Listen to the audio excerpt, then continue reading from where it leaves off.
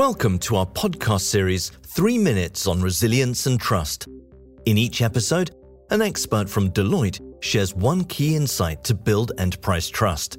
In this episode, Frédérique Demenint shares her insight on how to make sure your organization is ready.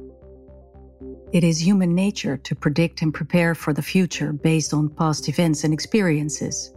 We put known strategies, procedures, policies, and frameworks in place to prepare for and react to the unknown.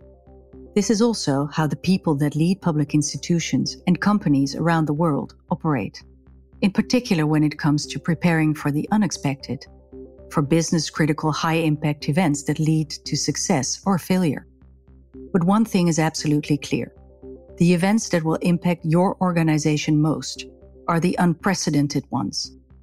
This simple realization that what can happen in the future may not be anything like what happened in the past is what shapes the fundament of Resilience Reimagined. It is designed to work now and for any future event because it is nothing like what worked then. If you think it is time to act ahead, you are ready for Resilience Reimagined. Want to find out more? Listen to our next episode. Thank you for listening to 3 Minutes on Resilience and Trust.